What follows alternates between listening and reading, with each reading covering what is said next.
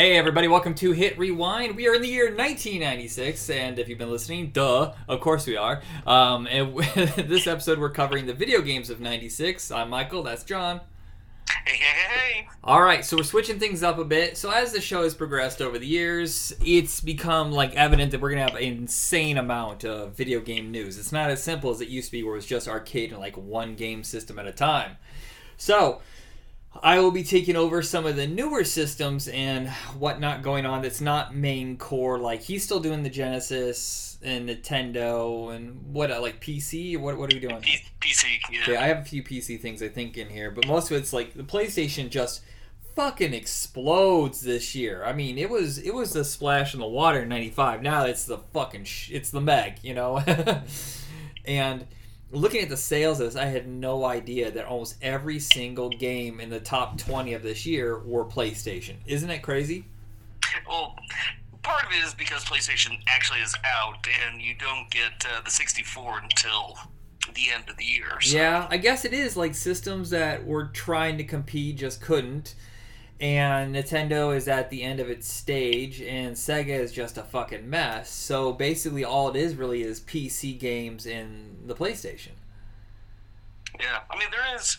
Did you say you had? Did you have any arcade stuff? I do have. I think so. It's kind of a misunderstanding my writing here. Because there's definitely one solid arcade title I could think of. But it is funny, there was a line of demarcation in this era where you were a PC gamer or you were a console gamer. You never mixed them, and the games rarely ever went over to more than one system.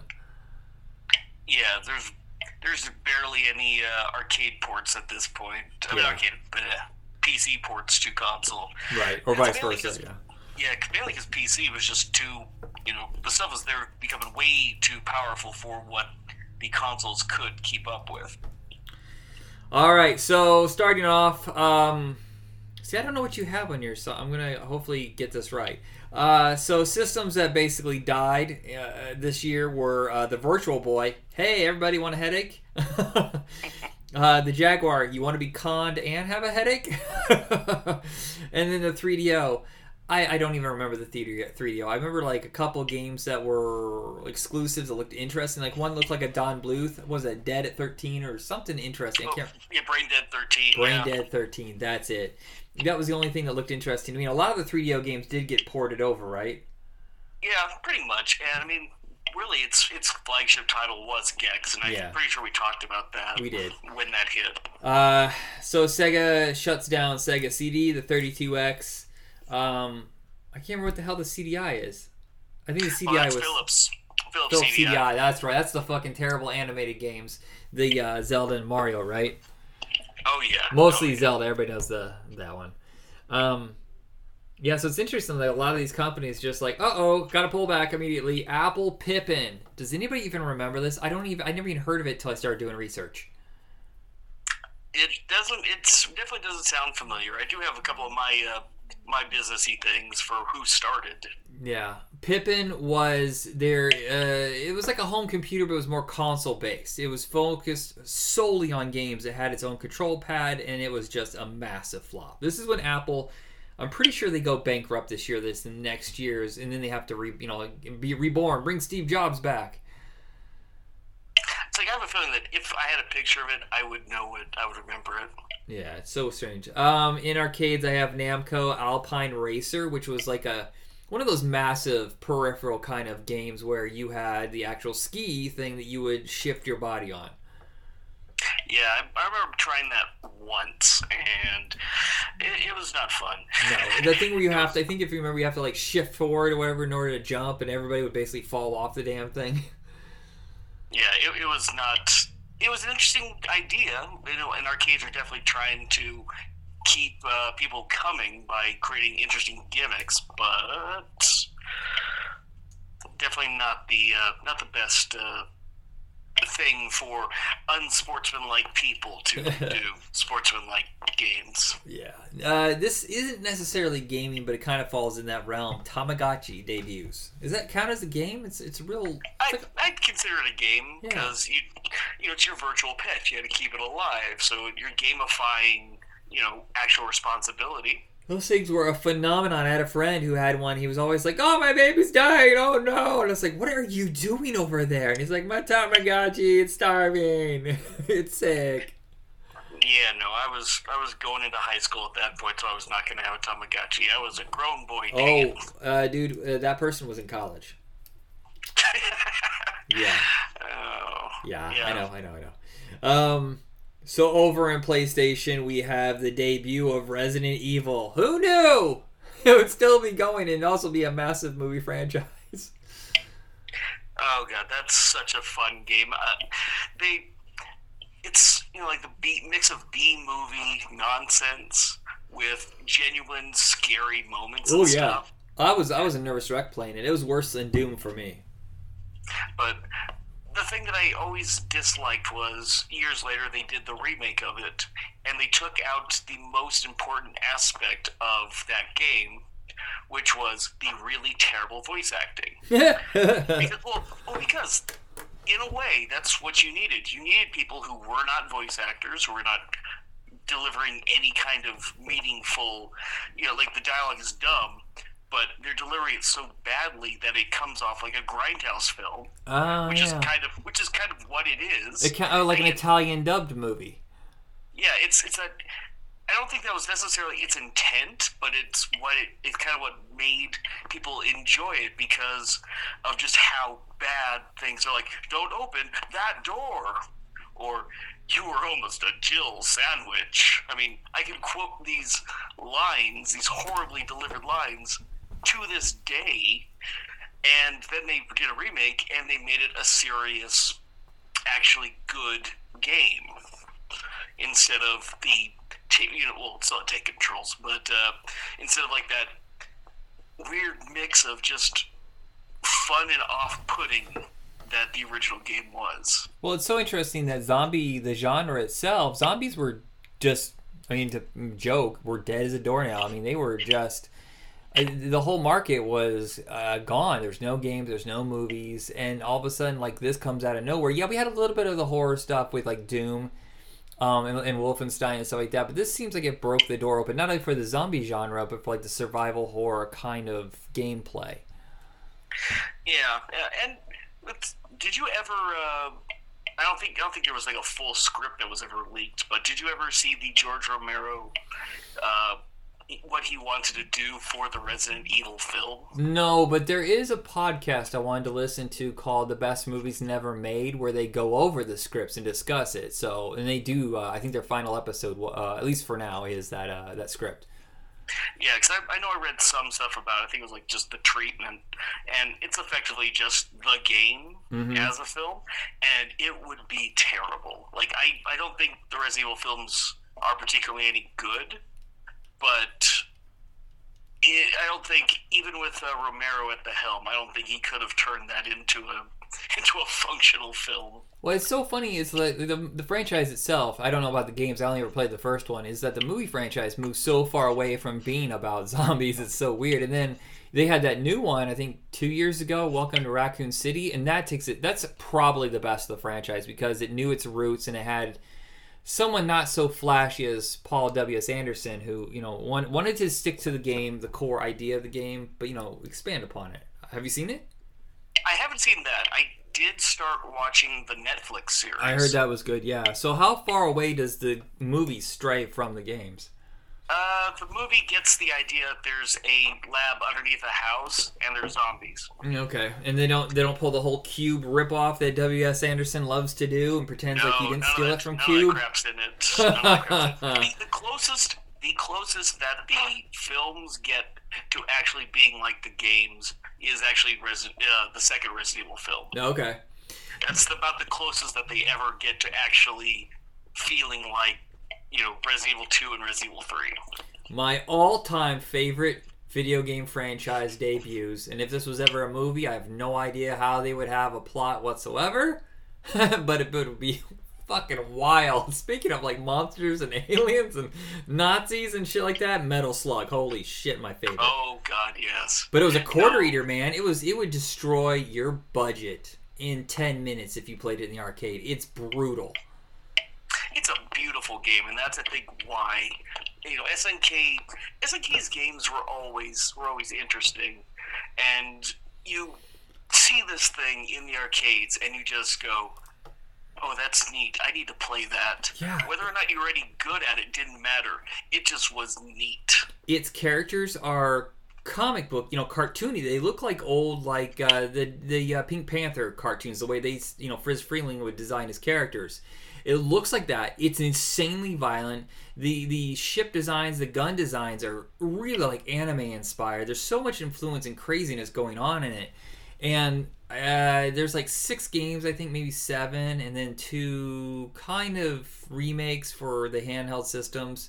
God, I love it so much. I wish it would make a big comeback. Yeah, well, they still make them as far as I know. I thought they hadn't made one in like 20 years.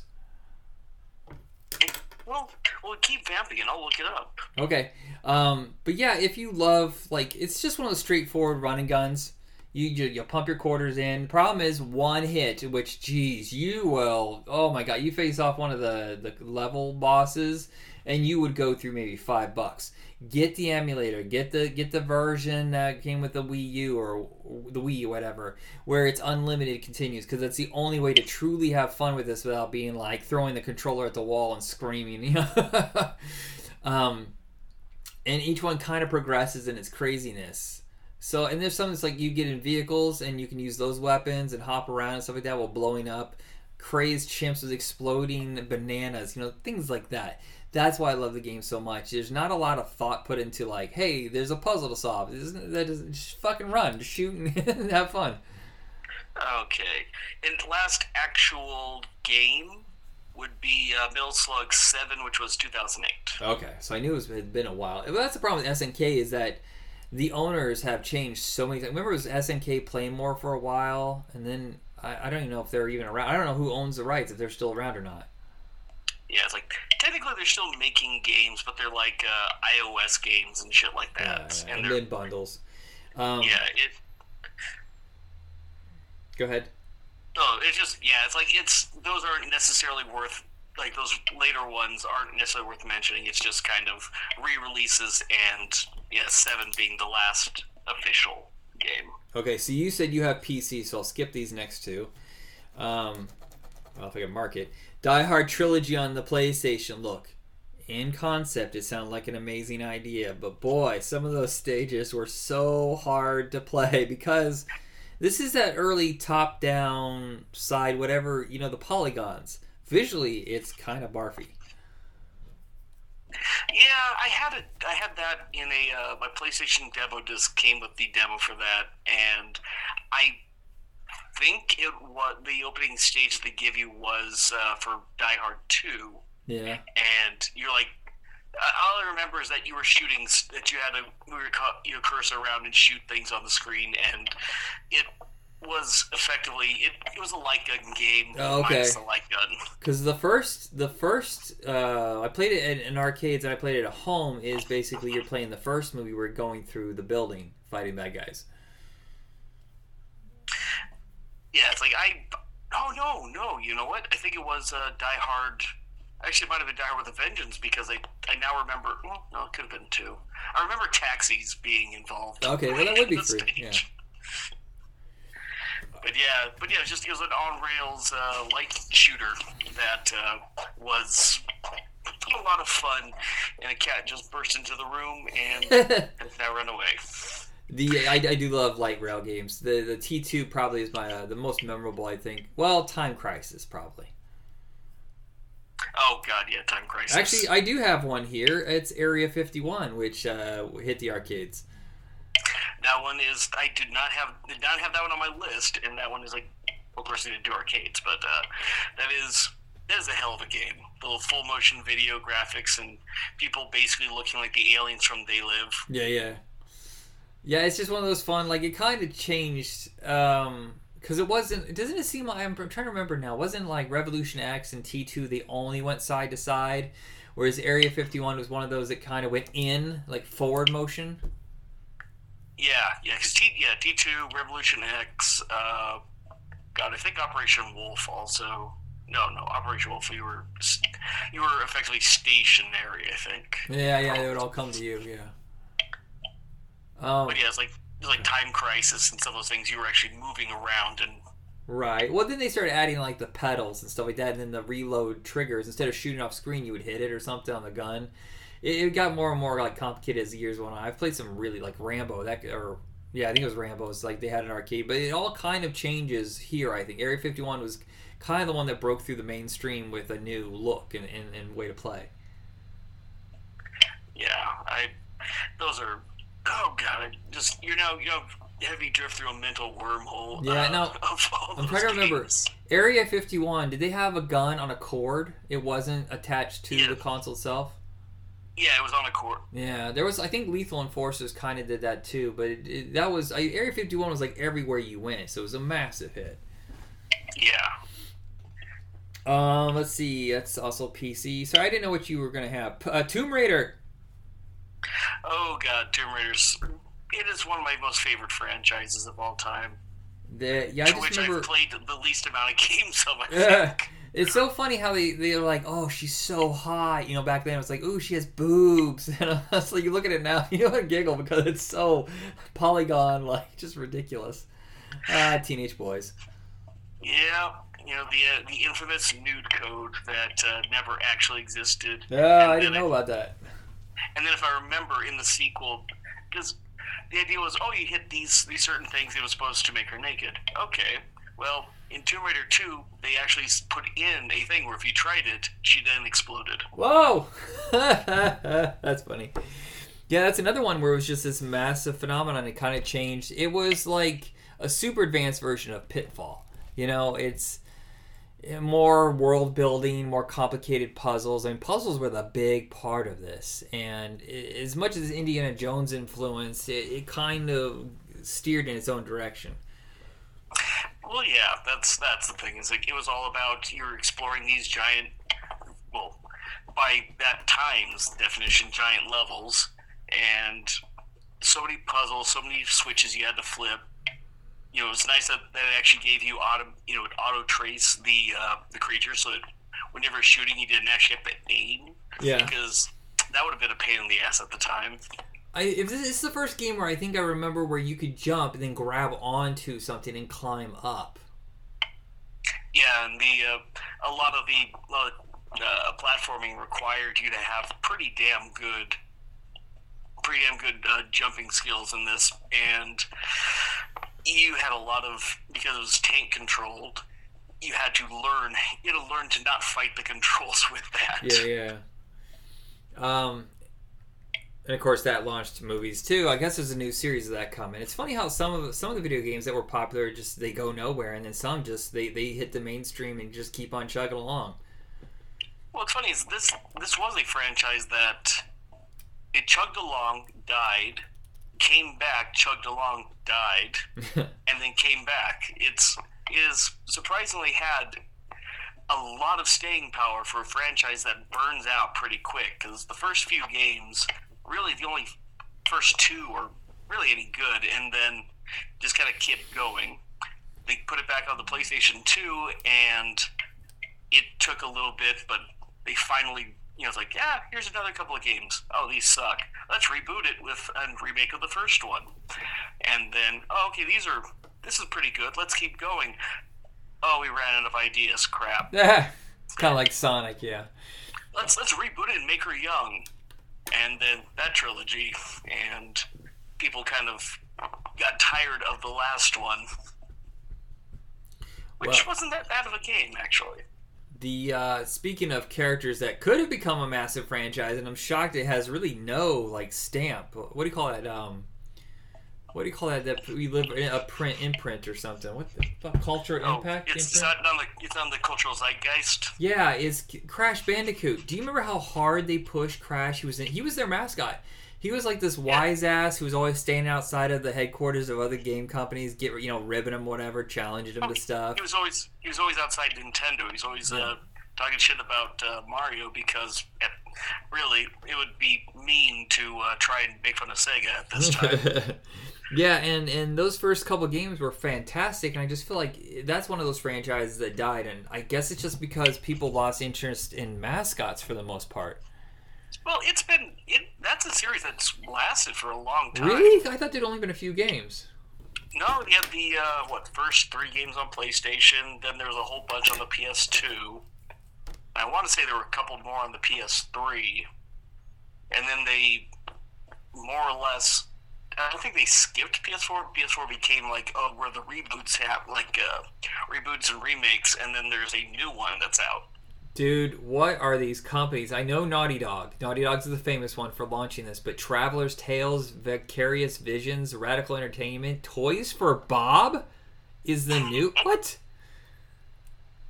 Yeah, well, it's like some of those games they've put out their port houses and remake groups. And yes, like Vicarious, I think, were the ones who did the ones that basically made Crash into a frat bro. Okay. Where he had like a tribal tattoo and shit. Yeah, boy. I can't believe there's this many games. Theirs. This is mind-boggling. I had no idea any of these games existed. Well, I mostly did because I worked at GameStop for like a decade. So. Oh, okay. That's wild. I just crashed. Team Rumble came out 3 years ago, so Well, yeah, it just maybe I should shut up now because it turns out he was more popular than I thought. But it's like they never went into films and stuff like that. Oh, give it time. I think now that we've had like an explosion of video game movies that are good, like legitimately good and box office hits, I think you're going to get one. Well, they did try with Ratchet and Clank, and that failed spectacularly. Yeah, and that was close to what the game was anyway. I didn't know Devo did the music for this franchise. That's cool. Well, sort of Devo. Yeah, Mother's Boss. Yeah. That's it. All I have on Crash Bandicoot. The last two I'll say is Jet Moto and Wipeout.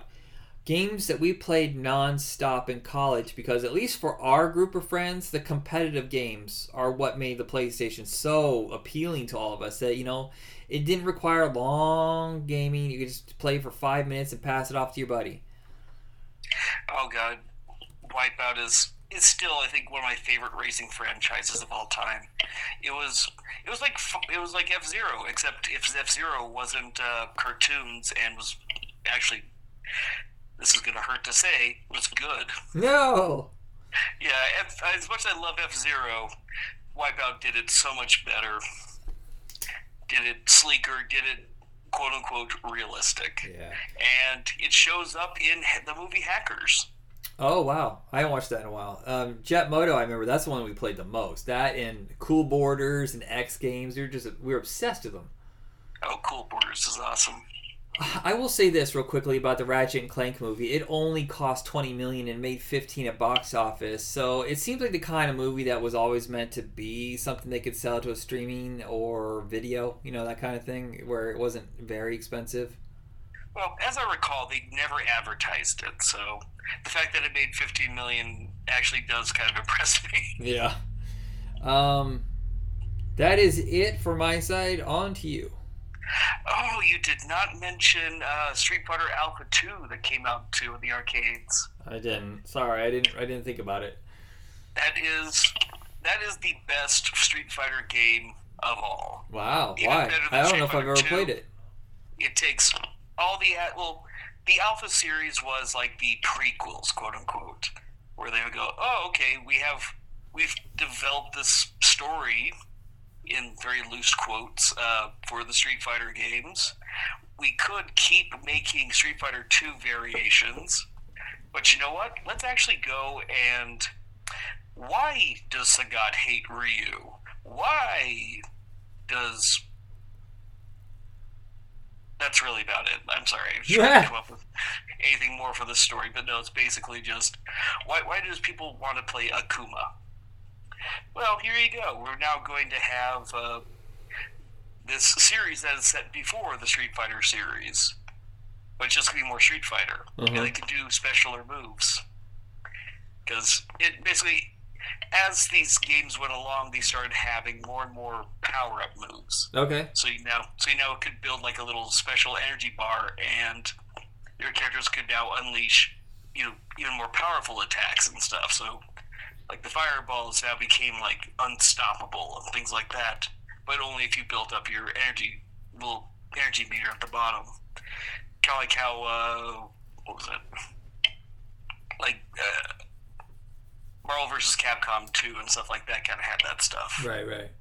But this was the one that had like Sakura and Rose, I think, was brought back.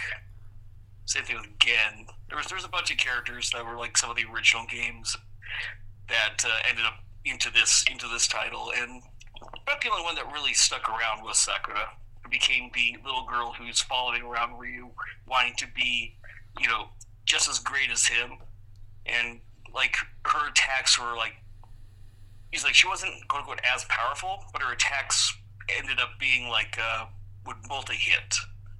So like you get the trade-off where, yeah, she can do a dragon punch, but she has limited range, but hers would fuck you up more so than just Ryu's. And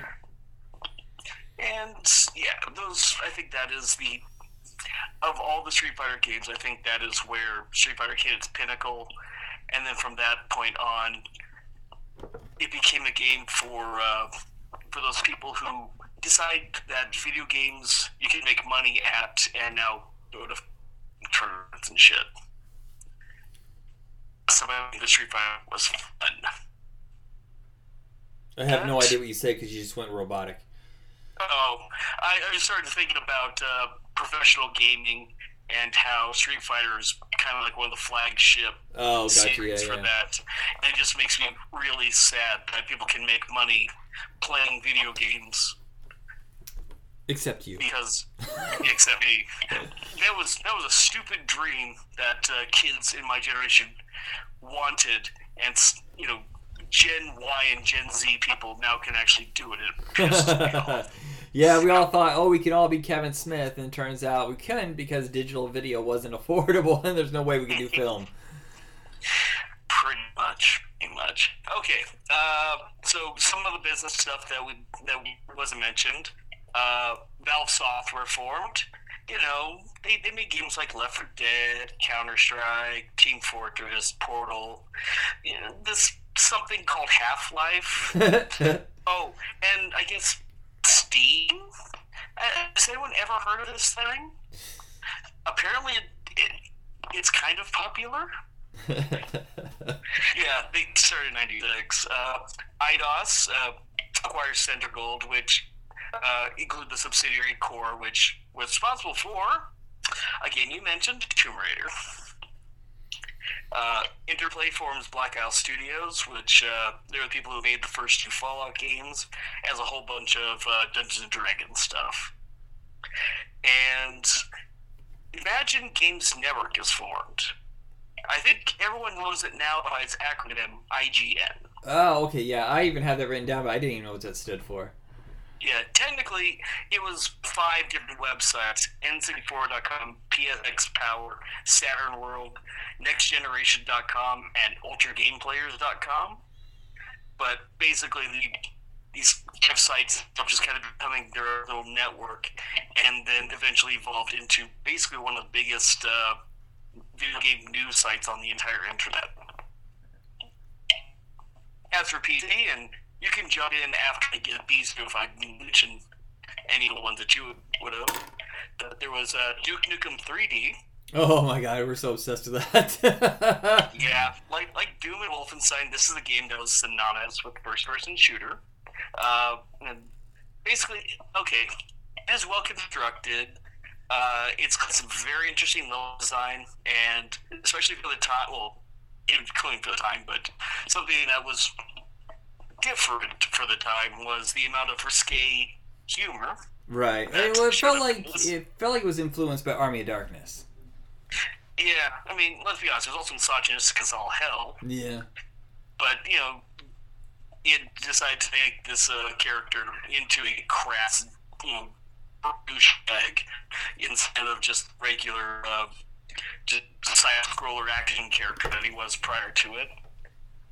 And, yeah, this was a really weird thing. You had cops that turned into pigs, so you had a little bit of social commentary there. As you're going around this alien invasion storyline, you run into the dead characters, like I think you find Doom guy, and I forget who else you find that's dead. It's like, Duke is so much better than all these other mascots of first-person shooters and whatnot. And yeah, it's a good, it's a pretty good game, even though if you look at it now, it's cringy as hell. But it released a game this year, I think, that is far better, and that was Quake. Yeah, we played that a bunch too. When did Hexen come out? Does that already come out? Hexen, I believe, came out after this. Okay, we were obsessed with that one too. We played Quake. Isn't the one that I got really into because that turned into a massive franchise, right? Yeah. But also it became like a battle royale-esque franchise. Hexen was 94. Oh dang! No, I was wrong. Oh well, I was wrong. But basically, it's like Doom, except kind of medieval, and it had a soundtrack by Nine Inch Nails.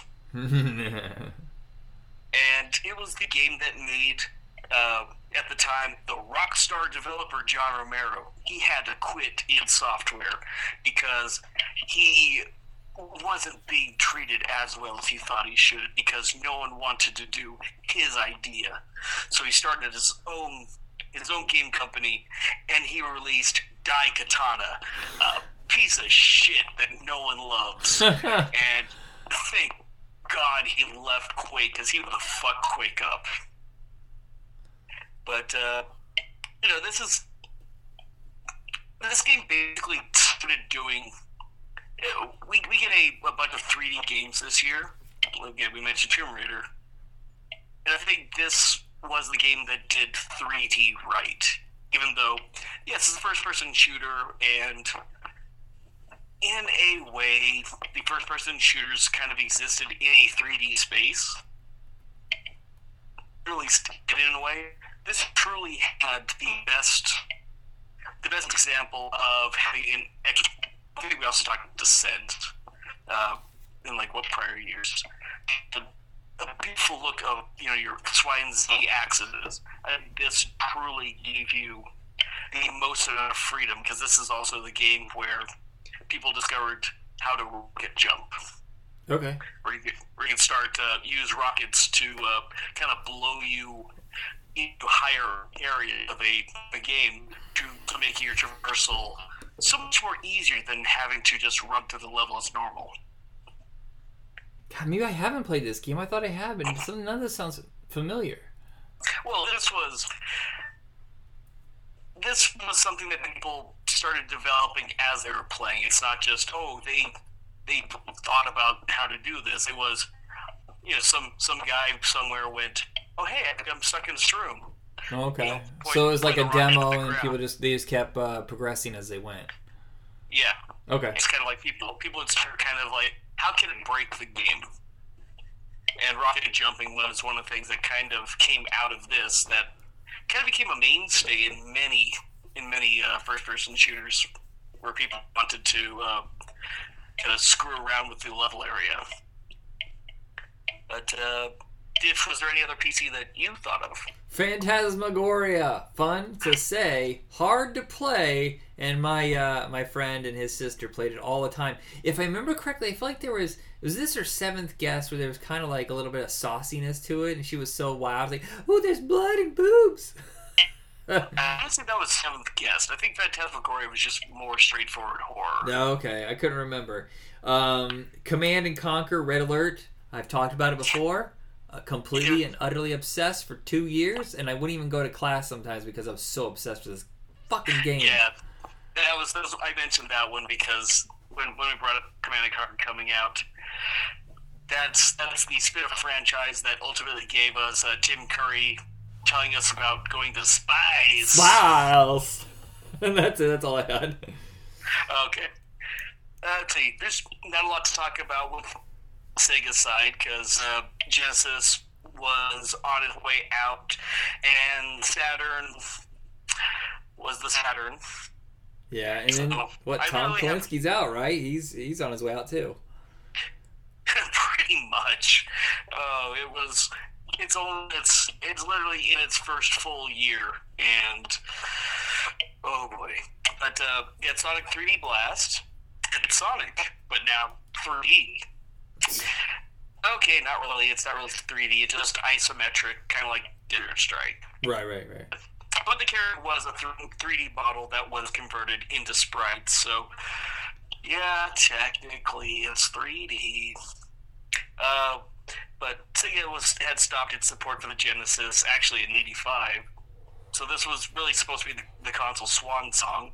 Although you had a few games that came out after it, and it's a Sonic game. You just have your environments are now large, and you can run around in larger fields instead of just left and right.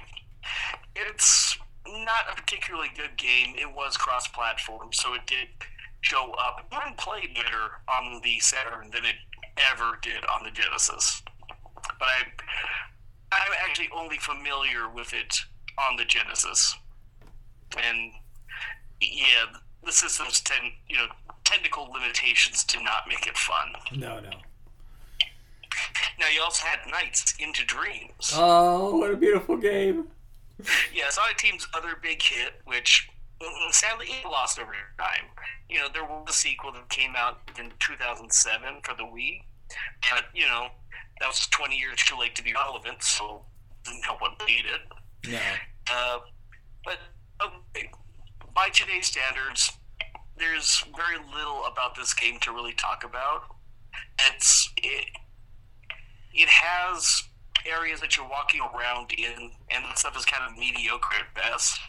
It's where this game shines, I should say, and why this game is remembered fondly are for the flying sections, which kind of because this is Sonic Team, those things are effectively Sonic stages, left and right, left and right 2D areas, but you're given them such a weird freedom of movement that you feel it's not 3D, but it feels like you're in 3D areas. Mm-hmm.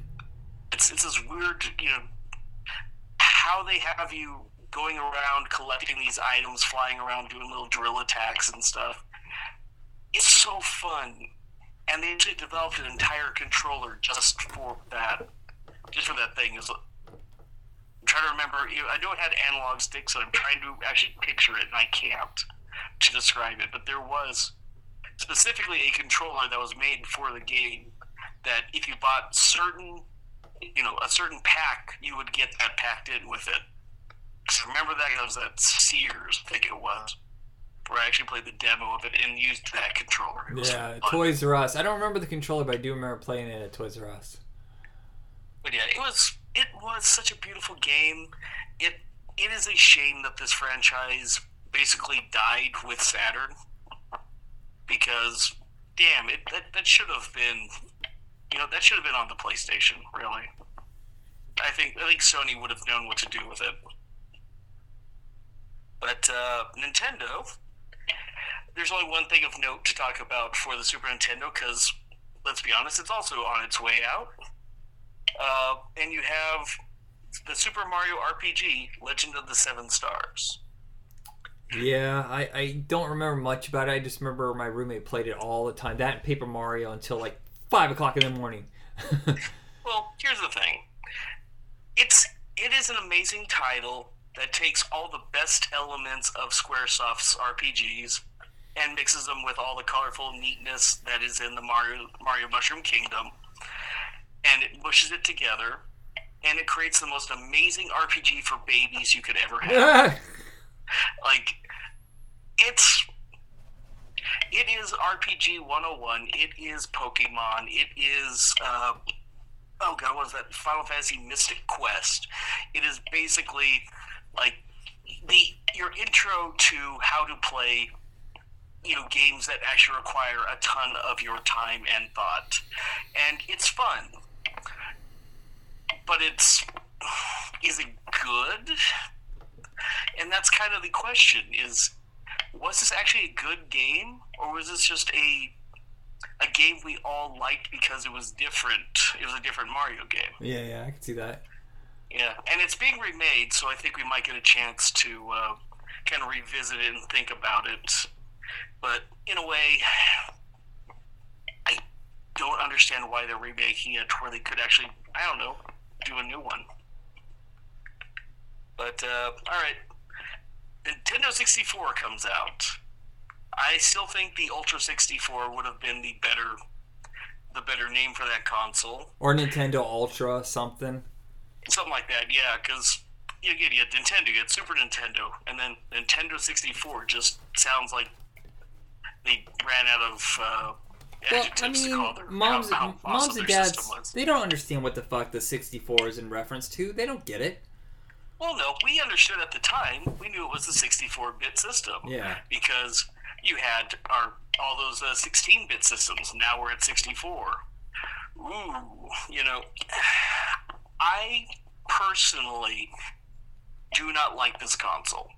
I think the controller is the most horrible boneheaded abomination fucking ever. Weird. Yeah, the stick is in the middle. It's got the weird trigger, and then you have to put your hands on whatever. It's a very strange. Is this the first one to have a rumble pack?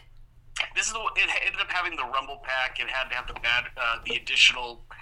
Yeah, the rumble pack I think was there because you needed that to play Donkey Kong. Oh, okay. And then because that was actually like a pack-in for it. Yeah. And it was actually because the game would not function without it. Well, wasn't it... This is a system that debuted with only 2 games, and I thought that was the most mind-boggling fuck-up I've ever seen. Oh, yeah. Well, okay. There are a few games that did come out in that, and I'm going to say it's in its launch window. The last quarter or whatever of 96, the Christmas, because it was October, I believe, is when it came out. Yeah, but you did have Mario 64 and Pilot Wings 64 were the two main launch titles, and that's so much so that the console was delayed. It was ready in 95. Oh. They delayed it so that they could have those games, there for launch.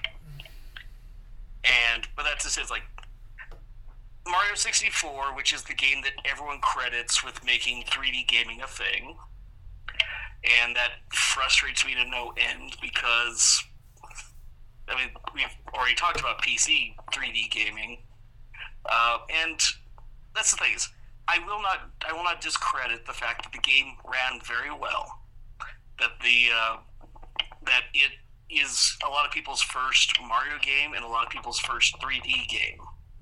So that you always remember your first. This will always hold a place in your heart. But there are better games before this, during this, and of course after this. And it's mainly the name Mario made it everyone has to load because it's Mario. Yeah, well, but it's GoldenEye basically that saved that fucking console because that actually got it back to adults. We played it in college because nobody was playing this. Everybody had moved on to the PlayStation. Nintendo was for kids. Yeah, well, the first game I played for the 64 was Pilot Wings 64, and I think it's the only game that even GoldenEye, I think the only game that I truly feel made the controller feel good. Huh. Because it's mainly because it's a flight simulator. There is specific things that you have to do in order to get to a completion mode. So each style of flying, like a hang glider or a jetpack and stuff like that, used different aspects of the controller, but you were only using that particular one. So you're only holding it like a regular controller for one type of game. And then for the best part of it, which was you do a human cannonball thing, Mm-hmm. that's where you use the analog stick and the little trigger button.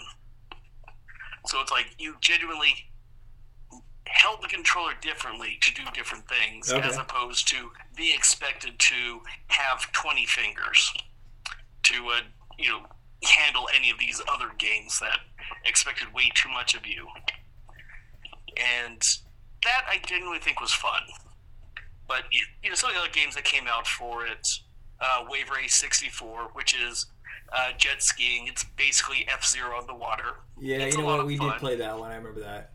Yeah, it's a lot of fun. There's not really a whole lot to talk about. It's, again, Jet and Moto, too. Basically, those are both two sides of the same coin. Fun games, but that's about all you can really say is your jet skis.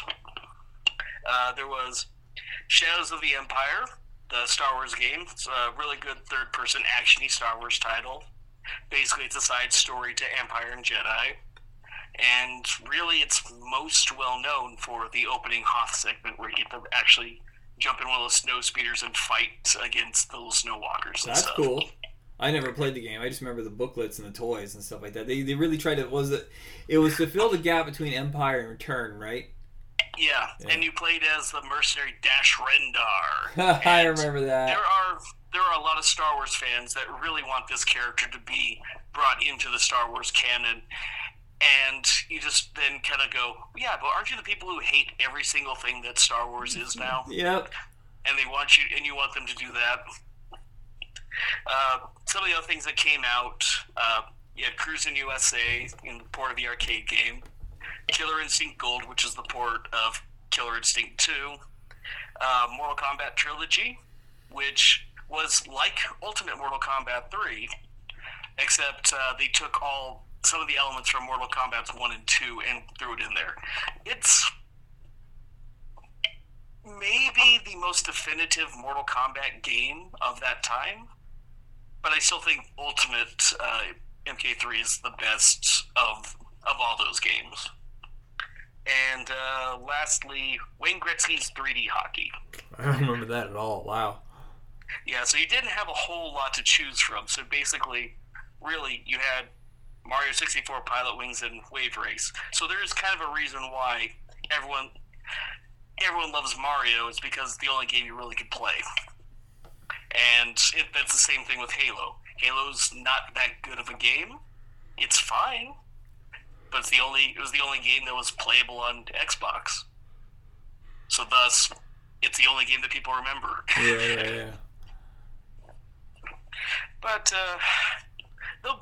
64 will have some better content coming up in the next few years. So we'll start seeing the decline of Sega, but then the game war between Sony and Nintendo will definitely kind of heat up. Yeah, and then we're only 4 years away from Xbox debuting. Yep. And we got the Dreamcast too. I forgot Dreamcast, and then we got weird little consoles that try to compete in the middle. Anybody remember the Phantom? Never happened. That's the reason why it's called the Phantom. Oh yes, Console Wars Part 2. Yeah. All right. Anything else before we go? No, I think we're good, man. All right, everybody. Thanks for listening. You know where to find us, and that's it. You guys have a good one.